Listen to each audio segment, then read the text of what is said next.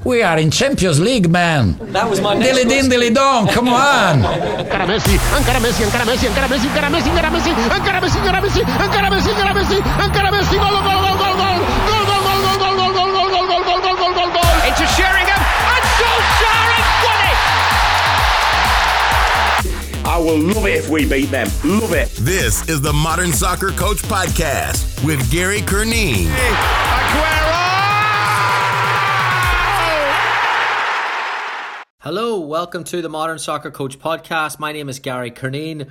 Joining us for this episode is Russell Earnshaw.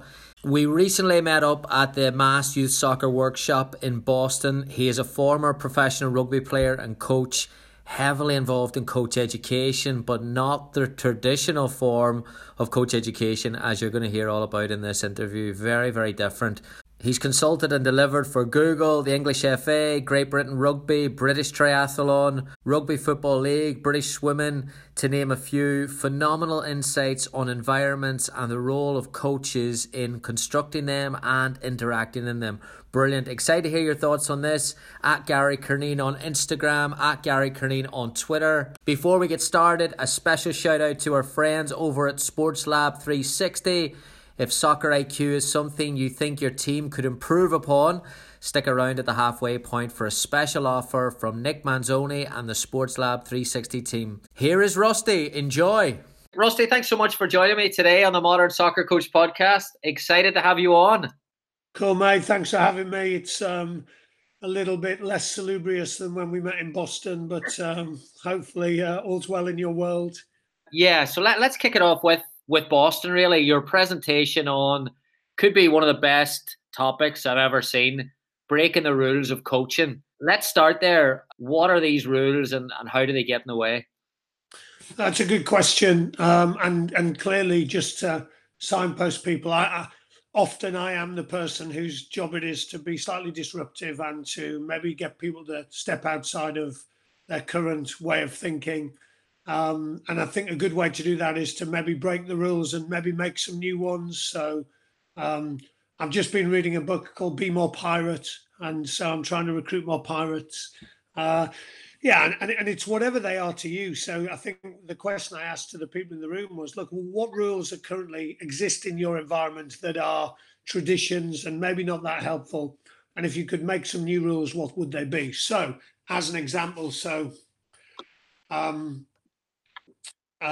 one rule in football is that we've got some metal men in the cupboard and we feel like we need to use them.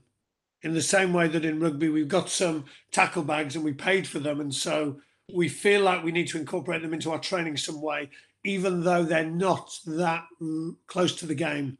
Another one might be, so we were just talking there beforehand about the RAF. So the RAF would talk about everyone has a voice. I think one of the things I noticed in sport a lot is that hierarchy is used against people.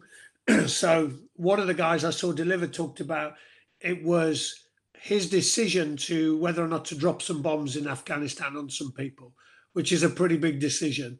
But everyone has a red card. So everyone in the room has the ability to kind of have a voice. I don't see that in sport, especially in elite sport. As much as I would probably like to. I see less stuff that's flat hierarchically, where I see lots of people that have opinions and stuff away from the coach that is different to what they say around the coach. So it might be those type of rules as an example. It might be that the player, the coach leads the debrief. Why aren't the players leading the debrief? It might be that we always start with technical shaping. Well, why don't we start the session with a game and then work out what needs coaching and then maybe finish with a game and see how we progressed as an example. So really the question is to people, what do you think are the kind of unwritten rules or traditions in your world? And then I just invited people to break them. Obviously with your background and not just rugby, but you've worked in a number of sports. The one thing that I wanted to get your opinion on was, and you've got to have a decent grasp of cultures now, and obviously not working in the US, but coming over here and doing some bits with coach education. What cultural differences do you see that shaped the US and England? Yeah, it's a great question. And look, I don't think it's as simple as it looks like this here and it looks like this here. What I noticed, so clearly my job as a coach is to notice stuff. So what I noticed in Massachusetts was it was definitely helpful that they've almost split between participation and competition. So the dinner I went to on the evening was one of the most impactful dinners I've ever been to. And it was really like the young kids, the young referees, the way they spoke about sport and the impact on their life, the way that Coach Epiphany stood up and said, "I was told that my one rule was don't let you be this kid's last coach." That mindset around the purpose of sport. I'm sure there was a separate dinner going on somewhere else they were celebrating how many games the coaches won, and but I saw some kids giving standing ovations to coaches. I saw really positive interactions. I saw people developing as people through sport. So I can definitely see that. And the other thing, I come over to Boston every July and we do a on pitch thing at actually in Portland, Maine. And I see lots of coaches come and think I'm really weird for probably for the majority of the trip. And then come the end, they start to realize that actually the stuff I'm speaking about, which is definitely enjoyable, is definitely challenging, is definitely thinking differently about coaching. So the question I would often ask is, how often do you play against a team and you don't know what they're going to do? And people go every week. And then I go, well, and how often do you train where both teams have a different scoring system and you're trying to work out the other teams? And they would look at me like I'm crazy. However, this stuff will lead you to win more games. Now, by the way, I don't want, so an interesting thing, we just went to Malaysia and I coach basketball, which I'm quite tall. Maybe that's why they allowed me to. And the kids came up with their own kind of scoring system, their own games. They gamified it. And now they're winning lots of games really easily when they weren't necessarily before. So I'm then thinking at that stage, then what's the next disruption for this group of players? So whilst I want people to get better and stuff, they also need to understand that winning a game by a lot isn't that useful for you either. So how are you going to disrupt yourself? How are you going to make it harder for yourself? What challenges are you going to set? So to rewind back to your question, I've been really lucky in terms of my experiences over there. I go to Canada, I go to America. I see coaches that want to get better. I'm probably hanging out with the self-selecting people. But what I would say in Boston is I've had coaches come, and I've actually had coaches come and complain after the first day and go, well, this isn't what I signed up for. Where's the X's and O's? We'll get to that. I think that'll...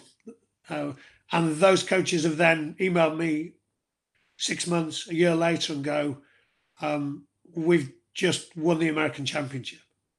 And so they've actually... And often people want success as well. So I do get that they want to see some success from some different coaching stuff. So I'm also mindful that, in the same way, it would be the same with you. You would have delivered some stuff. You'd get some real nice feedback in the moment. And further down the line, in a year, 2 years, 3 years, you'll have players, coaches contact you and go, okay, wow, that was pretty transformational.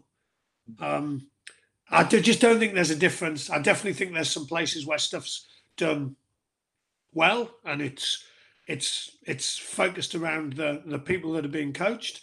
And I definitely see stuff on both sides of the Atlantic where coaches' ego and their behaviour gets in the way of a good learning environment. Brilliant. Let's go back to this traditional thinking and challenging it.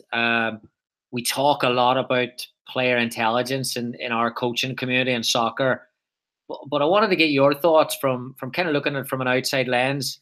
Do you think traditional thinking limits our ability as a coach to be creative and to give inspiration to our players to play the game in a more natural, energetic way?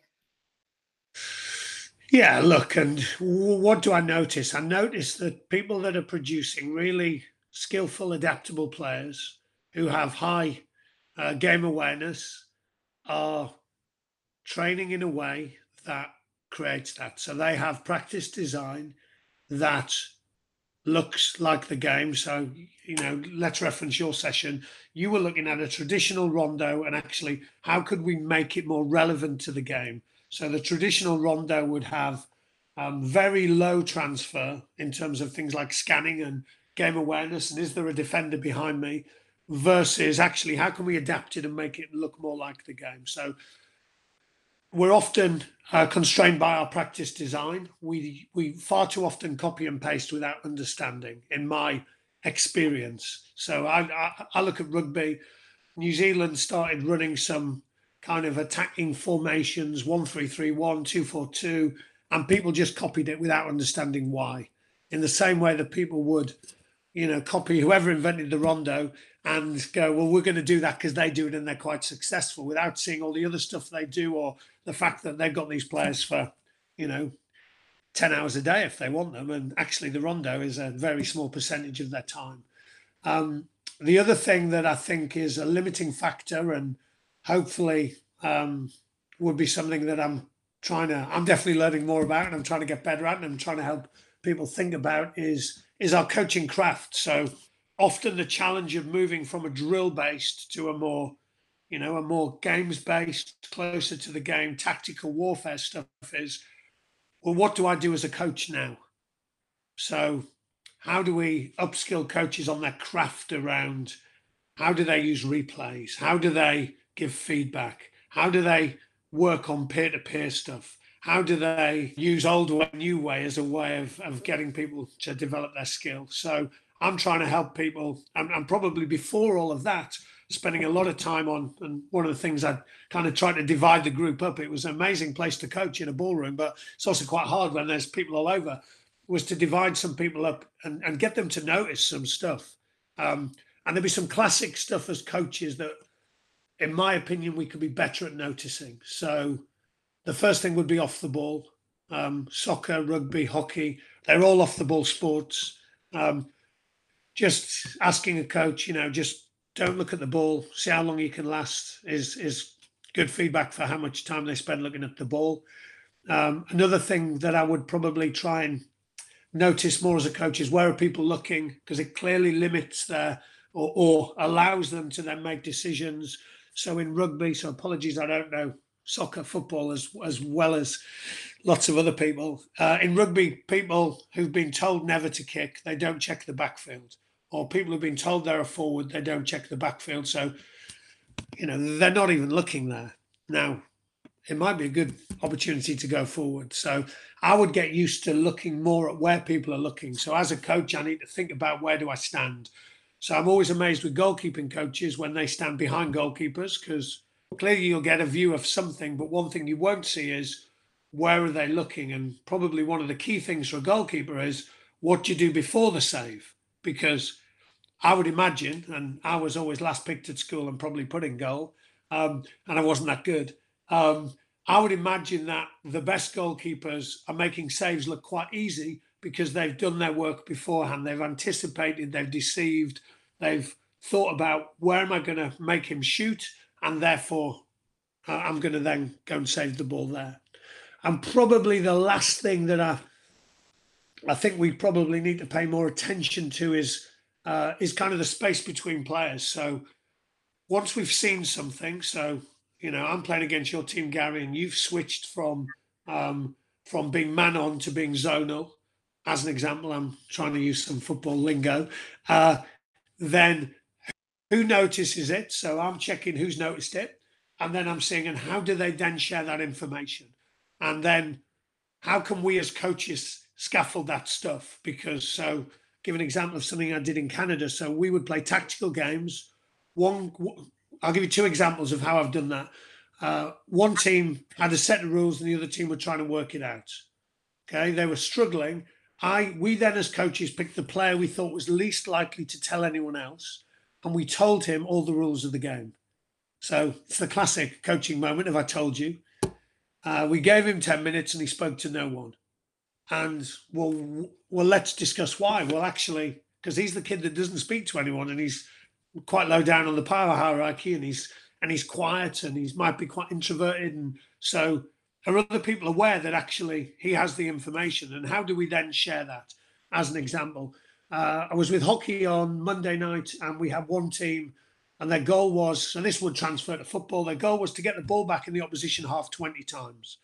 They also picked the opposition player who they thought was the best player, and their goal was in 10 minutes to limit that player's touches to less than 5.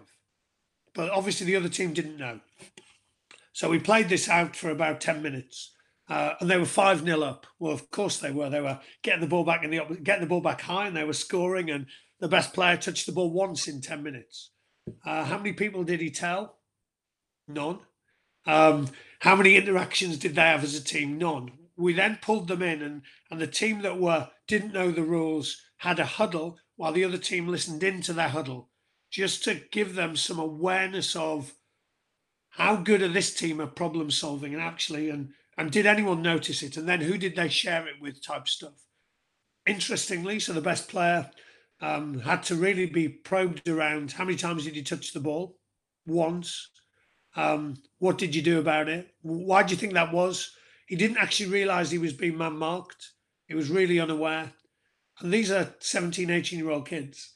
He definitely didn't tell anyone. And actually, we then needed to support him and go, well, actually, if you're being man-marked, you could go and stand next to another defender and there would be 2 defenders on you and we would create enough. So he probably needed a bit of support with solutions. So I've spoke a long time, but as an example, for me, there's 3 things as coaches that I think we possibly don't notice enough. In rugby, and I've got some experiences in soccer, but not as many as you, we tend to focus more on the fault correction around technical stuff.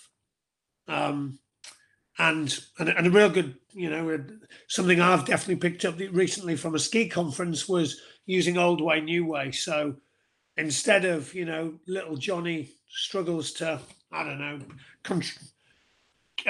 kick the ball to someone because he's not looking. So I'm thinking of a rugby one. He's not looking at the ball. So in rugby, often they'll look up. They won't know where their foot on the ball is, and they'll kick it. So we might say, okay, so we're going to, the next time you kick the ball, the next 3 times you're going to do old way, and new way is looking at the ball. So it's a real good coaching skill around skill-ac around the brain noticing difference between the old way. I'm looking up, I'm skewing it, new way, but actually going from old way to new way and agreeing with them. What's the new way? Why is it the new way? So I think as coaches, we could be A, more skillful at noticing stuff that we're currently not noticing, and B, give ourselves more, understand more ways of how we can develop skill. So old way, new way is an example. I don't see enough peer-to-peer feedback. So I was at a hockey session the other day and I just said, look, count how many times the goalkeepers have interactions with outfield players. Actually, you then change the scoring system. So if a goalie makes a save, it's 3 points, a goal's worth 1 point, then suddenly the goalie becomes a high-value player in your team, and you probably need to speak to them a little bit more. So what are the things we can shape in the game that help support some of those kind of interactions that we're looking for? It's really, really interesting, this traditional thinking. I look now at things that I've done and how I've structured cultures and environments, and I think they've been counterproductive because you want player intelligence, you want ownership, you want leadership, but at the same time, our whole organization structure is based on the fact that we control everything. We do everything. We do the team talk. Player knocks on the door and asks for feedback. How do we get away from that, I suppose? Because I'm sure every coach would agree, yeah, it's probably not good for X, Y, and Z, but it's this old hands up who wants change and then hands up who wants to be changed. What can we do better to pull ourselves away from those conditioned responses or behavior? Yeah, and look, I think lots of this stuff, I'm definitely not saying just let them go and play. I'm saying we probably need to scaffold some stuff. So if you were to say to the kids, go and do some individual skill practice, then they might need some scaffold around what that looks like. They might not, by the way. They might come up with better practices than us. I think a lot of it comes down to conversations away from the pitch for me. So a good example. So I was at hockey the other day, and they were put into teams, and there was this session going on, and one of the teams, I heard them say, "Oh, we got the best team. We're going to win." I was like, "So what are you going to do about it to challenge yourselves?" And they were like, "Well," I said, "Well, give me some stuff that would be useful." So they actually set some challenges. So their challenges were, once we score a goal, we're not allowed to score again until someone else has scored. And we think we can go the whole of the tournament, so it's 5 mini matches, without conceding a goal. So they had use of pause and replays and stuff, so that gave them some opportunities to maybe stop a couple of goals. So anyway, so we play this session out. I then start to overload teams against them. I get the referee to sin bin them. I get the referee to award a penalty.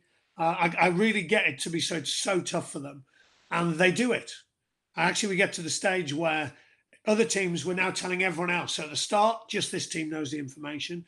At the end, everyone knows. So there's 2 games left. If the other teams are scoring the team were going to sing a song, and they really didn't want to sing a song. They did not want to sing "Let It Go," and so it just became this battle against these lads. And so at the end, they were just buzzing, like we did it type stuff.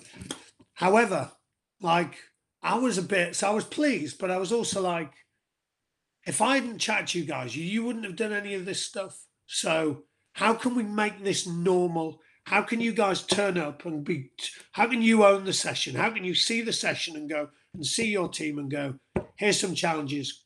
How many of the coaches would want the players to do that? All of us. Because actually you rock up at a session and there's probably 4 or 5 coaches and 50 kids. I am thinking, oh my God, how am I going to individually coach 50 kids? No, that's really tricky skill. However, if they rock up and they've got some challenges, and we might nudge them and go, do you think you could do a few more than that type stuff? And they start to find meaning in it themselves, and maybe we start to connect them up, and actually there's some peer-to-peer feedback. Once again, we might need to scaffold it. So classic, another hockey centre, I was, the coach said, like, lads, go and give each other some positive feedback on stuff you've been doing well. And I walk over, and 2 teenage boys are stood in silence. And I said, "Oh, how often do you do this?" They said, "I think we're only doing it because you're here, Rusty." They're pretty perceptive, these kids. And so well, let's scaffold that conversation. Let's go, look, Gary, what have you noticed about, actually I'll go, look, Gary, I've noticed you do this really well, and would be awesome, in the next 10 minutes, if you could maybe try and do it. If you could do it 5 times, then, that would be pretty cool. So we could scaffold more of those conversations. I definitely think we assume that when we rock up, if it's me and I'm coaching a group of 20, there's 1 coach. I think we need to think there's possibly 21 coaches. And actually, how can we help them be better at owning their own feedback, giving peer-to-peer feedback, noticing, changing the rules of the game, setting challenges, and those are the players we'll pick. So think of the best players you've coached, and I think of the best players I've coached, and they would have those skills.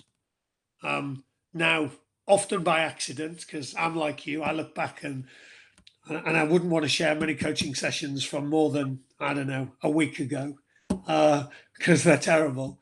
But we could be much more intentional with that stuff. So the thing that I'll take home from from Boston more than anything else is, so I created 3 co-coaching cards because I wanted to demonstrate how we could co-coach. So I had 3 co-coaching cards, and I said to the coaches, any volunteers who wants to come and co-coach, which is quite a brave thing to do. And the kids said, could we be co-coaches, Rusty? So I said, cool. So I gave Reese the card that was head of happiness. So Reese's job was to catch people doing stuff well and to fist bump them or high five them. And which was cool because actually it was quite nerve wracking for the kids, as you would have seen, when you were coaching and there's 100 and odd coaches watching, it's in a ballroom, it's quite hard for the kids. So Reese goes off on his little mission, his secret mission. And then we just have a chat about, well, what was the impact of that? Did anyone notice what Reece was doing? Oh, I didn't notice. Cool. Anyone have anyone that made them feel good about stuff? Oh, yeah, Reece. Oh, right, that's what Reece was doing. So my silly assumption was that the co-coaches were going to be the coaches. Clearly, that's a rule I need to break. The players were, and I think it's easier with the younger players. So at no stage has an 18-year-old teenage boy turned around to me and gone, Rusty, can I coach? Whereas a 9-year-old kid has gone, well, why not? I haven't got the tradition stuff yet, Rusty, so I'll have a go at it. So I think that's something else we should think about is how are we going to do peer-to-peer? How are we going to, because we would all, and I don't know enough about how successful you were at football, Gary, but I would imagine you would have been more successful if you knew back then what you know now as a coach. Me too. And so, that whole experience with Reece, and once again, I'm not just letting him go. I'm actually checking and going, is he doing it? Does he need some support? So I did say, do you need a hand with this, Reece? You cool with it? Because it had some clues on the card anyway around catch them doing stuff well, maybe a fist bump or a high five. I said, do you need a hand with it? Do you need any help with it? And he was like, no. I said, cool, if I need to check in with you, I'll check in with you on it. But he was actually fine with it. Now, clearly, my job as a coach is to check in and go, look, mate, do you need a bit of help type stuff? But that was amazing. I mean, if I take one thing from Boston that I learned as a coach, it's that, I'm assuming the wrong thing about who the co-coaches could be. You use these cards then. I think this is really cool to basically provoke a little bit of thinking with the coach or to challenge them out of their comfort zone whenever you go into an environment. Yeah, so, I mean, look, we designed these. I'm pretty proud of them, definitely. We've just done some business ones as well. And they're really in a playful way, to facilitate some conversation. So I describe them as, I put a deck of cards together that's 20 years of my mistakes. And this will hopefully help you not make as many mistakes as I did. So it might be, as an example, one of the cards is explore giving feedback in 4 different ways. So back in the day, Rusty thought there was only one way to give feedback, and it was me to tell you what you were doing wrong. And that's the rules of coaching. I since discovered there was other ways of doing it. And so what I just do with the coaches is I just throw the cards out on the floor and go, look, pick one that you think you're doing really well. So I would want to definitely recognize what people are doing well and what their strengths are, and we need to build on that. And I want them to be authentic. And then pick one that would stretch you a little bit as a coach and actually have a think about how you might do that and why. Or maybe also, and the other one I said is if you co-coach with anyone and you think they do something well, then give them that as well. Because the reality is we probably like the peer-to-peer stuff more than the 44-year-old man from Middlesbrough who rocks up for a couple of days in Boston and then goes home. So I've played around with it. I've done it in lots of different ways. I try and make it playful. So Worcestershire Cricket, we had a starter, a main and a dessert. So the starter was your pre-session card. Your main was the one you were going to do in, and your dessert was how you did your feedback. So as an example, someone picked starter, asked 2 players how they want their feedback today. The main was recreate a famous scenario from your sport. And the after was get feedback without warning on your coaching language. So it then just knitted neatly into the session. So they asked the kids, they actually quite liked the iPad stuff. They recreated a famous, I think it was Shane Warne bowling against Mike Gatting. They put it on and they did that. And then they got some feedback on their coaching at the end of the session that was useful for them as well. So I'm just trying to, in a playful way, disrupt people's thinking. And there's, I don't know, 100 odd cards. They're pretty cool. There's some before, during, after. There's some stuff in meetings. So a couple that would benefit Rusty. Reduce your slides by 50%. I almost had a heart attack when I did a day at Google and they said, we are slide free. Sorry, what? In an hour, I'm slide free. I've got like 200 slides perfectly manicured. Another one that would be really useful for me is get some feedback and check in with a co-coach. So often I can run a session and probably not be mindful enough of my co-coaches. And the last one that I really like is that it's around a reflection. It gives me quite a nice framework. I really appreciate it. I struggled with, I discovered, I wish I had. So actually to have a conversation with me, players, coaches, and actually just go, look, here's some stuff I'd like to share, because once again, if we want them to get better, if we expect them to be vulnerable and trying to get better, and then we possibly need to model that better than we currently do. Often coaches, hierarchically the king or queen, and they know everything and we never get stuff wrong. I think it's, I might have, one of the stories I tell is did a school inset, and I said, how many of you deliberately make mistakes when you're teaching or coaching? And one lady puts her hand up and she says, actually, Rusty, it started out that I just wasn't that good a teacher, but I actually now deliberately make 5 mistakes every lesson.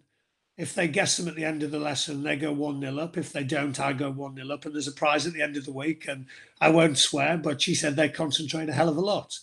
So that's kind of counterintuitive. But for me, that's a really interesting way of being vulnerable, of checking whether or not they understand or they're listening, and making it playful. And, the kids are doing really well in their stuff. And of course they are, because that's pretty cool teaching. We'll just take a quick break here. For those of you who have tuned in to a previous podcast, you may have heard that Modern Soccer Coach have teamed up with SportsLab 360 to produce an entire library of session plans that has just been added to their platform. So in addition to the platform being a tool to help your players increase their soccer IQ, as well as address tactical areas of development, the platform now provides you with over 60 session plans from myself and Modern Soccer Coach to go and address those areas of development. The timing has never been better. Through February, SportsLab 360 is offering Modern Soccer Coach podcast listeners a season subscription for one team at a flat rate of only $200.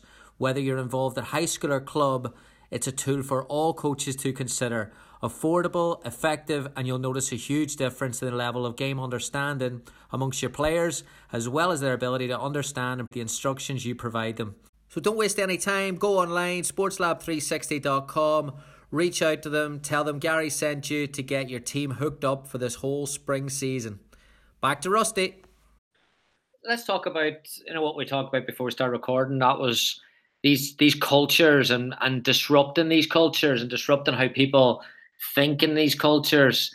A role that, again, most people would say, that's what I need, that's what we need in this organization, club, program. But then, this is my belief, Rusty, we've got this picture of culture, that we've got this great book that allows us to pick the people and take the people off. But at what stage does the people that you kick off just the people that you don't agree with, and the people that you value, the people that you do agree with, and it becomes a case of groupthink? I want to get your thoughts on that there. How do organizations and clubs have a culture, a real culture of disruption that's healthy? And how can a coach absolutely be a part of that? It's a great question. I just wrote some notes down there. I think we've got to celebrate it. So I think we've got to value, that's a great mistake to help me learn. Eddie Jones, I heard him say once, we're making all the right mistakes to do well this weekend. So I think I quite like, so you got to think about your language. I've also got to be mindful that people tend to ask me or visit me because they're already partway down there. So I've had a couple of breakthroughs this week with 2 of my most challenging coaches. And actually the solution was co-coaching, was actually what I also, probably another tradition around coach development is either you watch me or I watch you.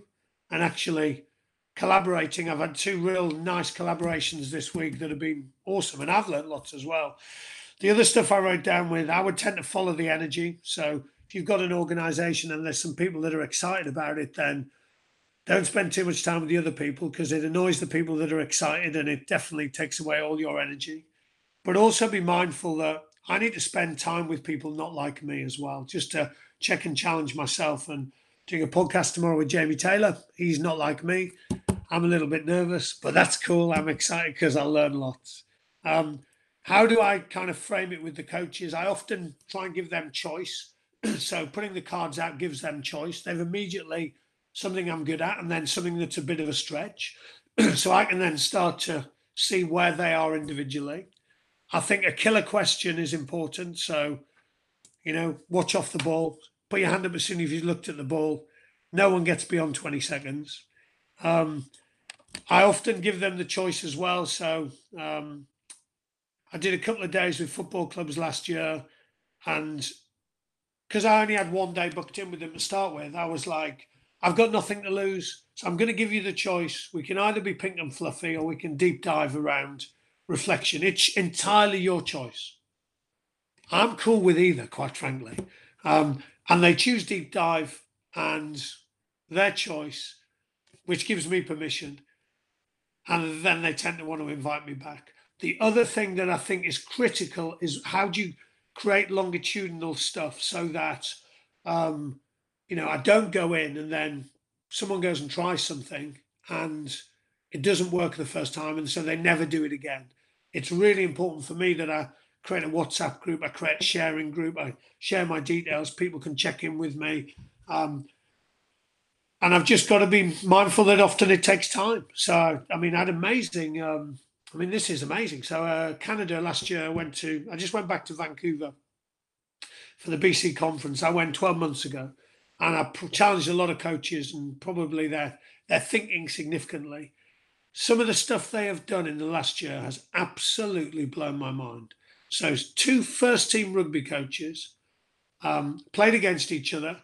They then went and spent the next session leading the review with the opposition. So, head coach of Canada goes and spends time with head coach with team from America and leads the review and then coaches them for a session and vice versa.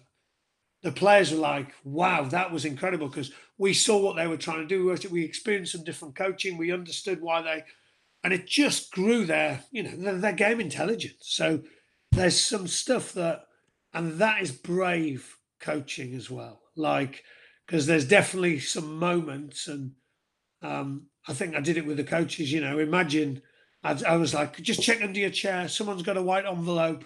You're going to come up and you're going to sing karaoke with me. Who wants to be Elton John? Who wants to be Kiki D? And people are freaking out. But often I think we need to feel like that before we coach. Now, I don't want to be full freak out, but I definitely want some nervous excitement around, look, there's some stuff here that's going to be quite interesting and I'm not sure how it'll go, but I'm going to roll with it. And I've got a couple of what ifs in my head just in case. And I think I prepped the right people beforehand so that this works.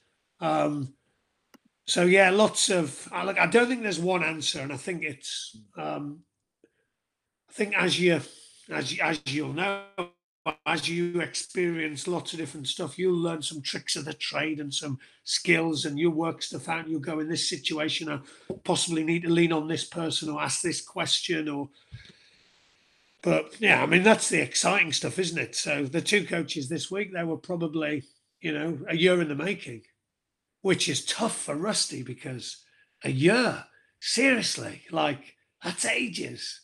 Why can't we do it straight away? Because one of my biases is, let's get this done straight away and they own it and they take responsibility. And why is this taking a year? Yeah.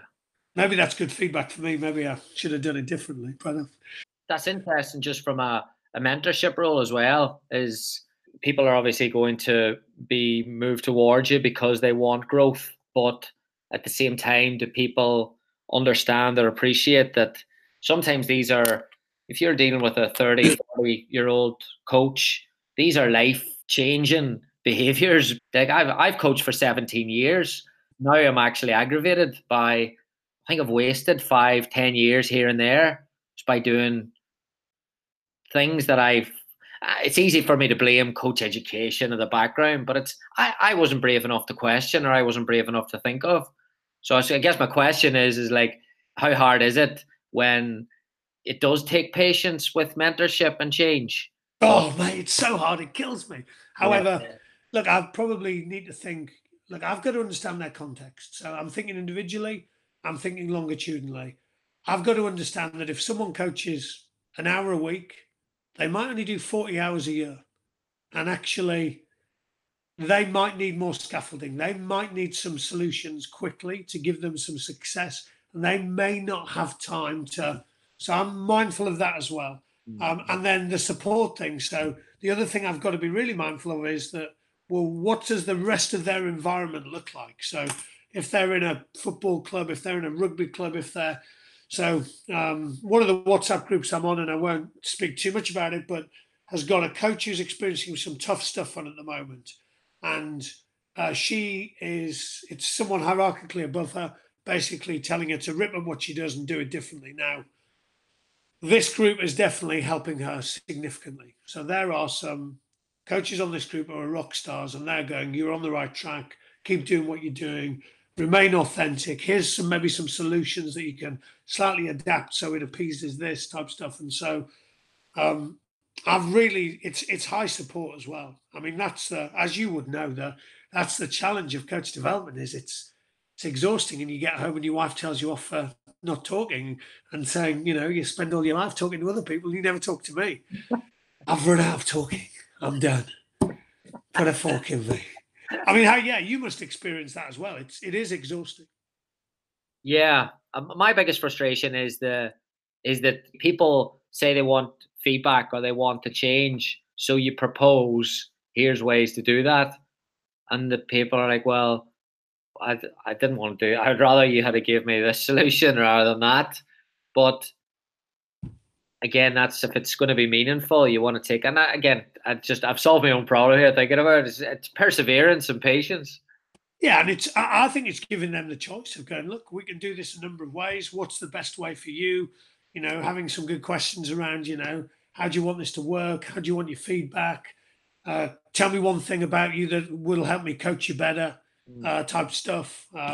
Starting to really get to understand them. And then I would, look, we've got a menu of options here. It's not one or the other. Which one do you think is going to work? And cool, well, what, how can we hold each other to account? How can we make this stick?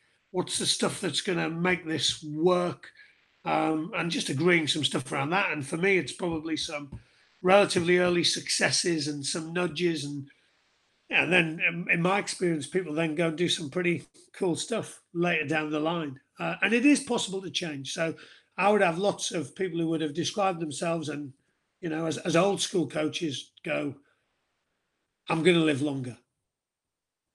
I'm not going to have a heart attack anymore, Rusty.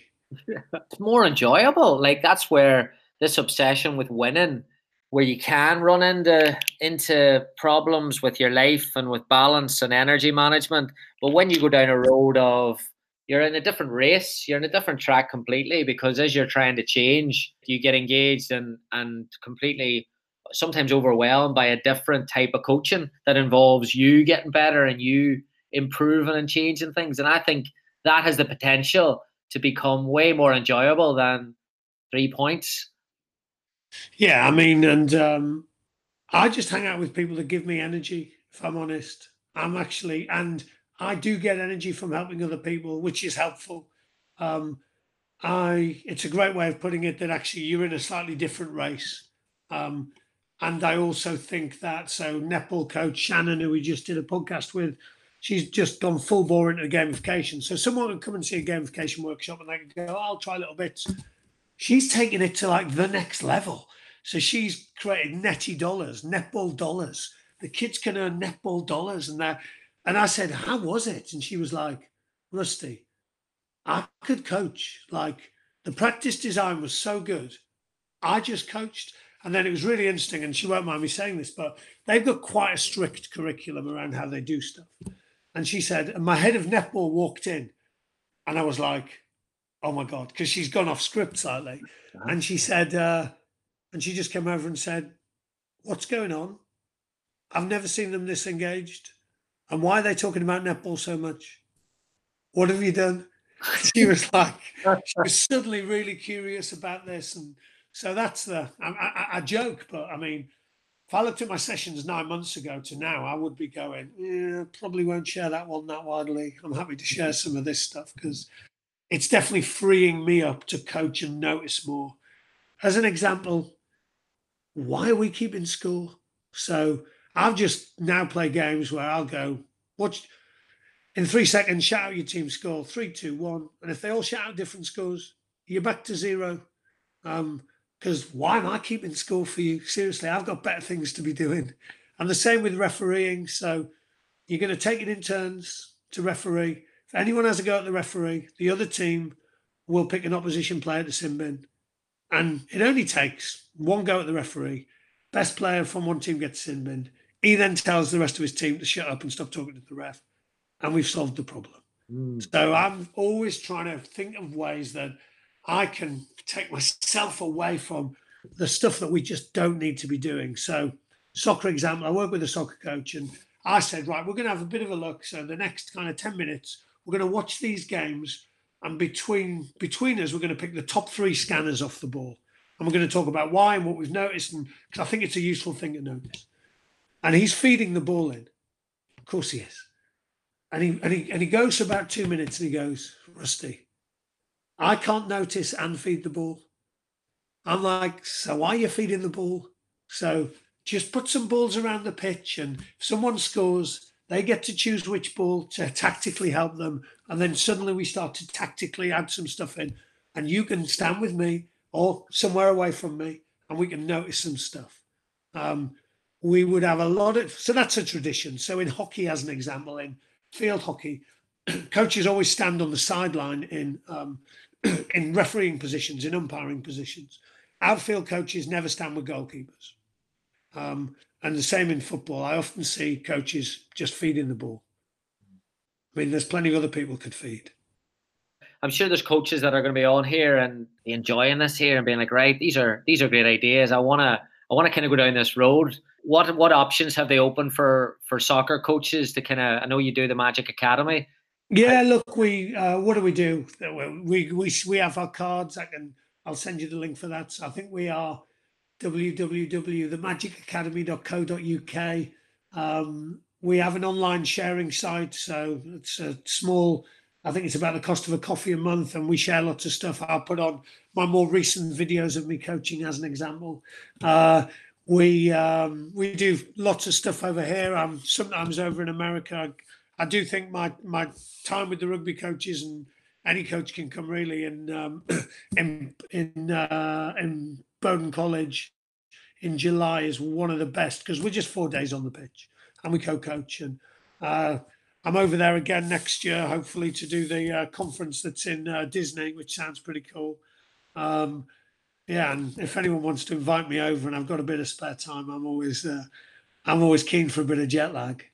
Yeah, and if people are over in England, we do quite a bit of stuff. I just had a couple of junior kind of grassroots soccer coaches contact me today and say, "Look, would you come and do some stuff?" So I'm always out and about in the UK as well. So yeah, if anyone, and I'm on Twitter, so at Russell Earnshaw, I think just reach out. I'm always happy to chat with coaches.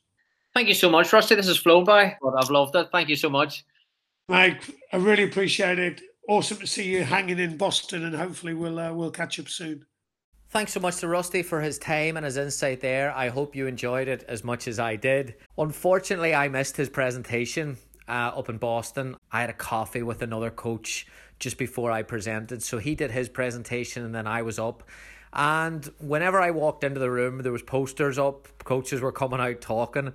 And I knew it was pretty special. So I wanted to get him on and kind of follow up from it. And I just love that conversation. I love how he challenges us to think about why we do certain things. And when we talk about creativity in coaching, we tend to think about these elaborate exercises or drills or these tactical innovations that Pep Guardiola gives us every other week, basically.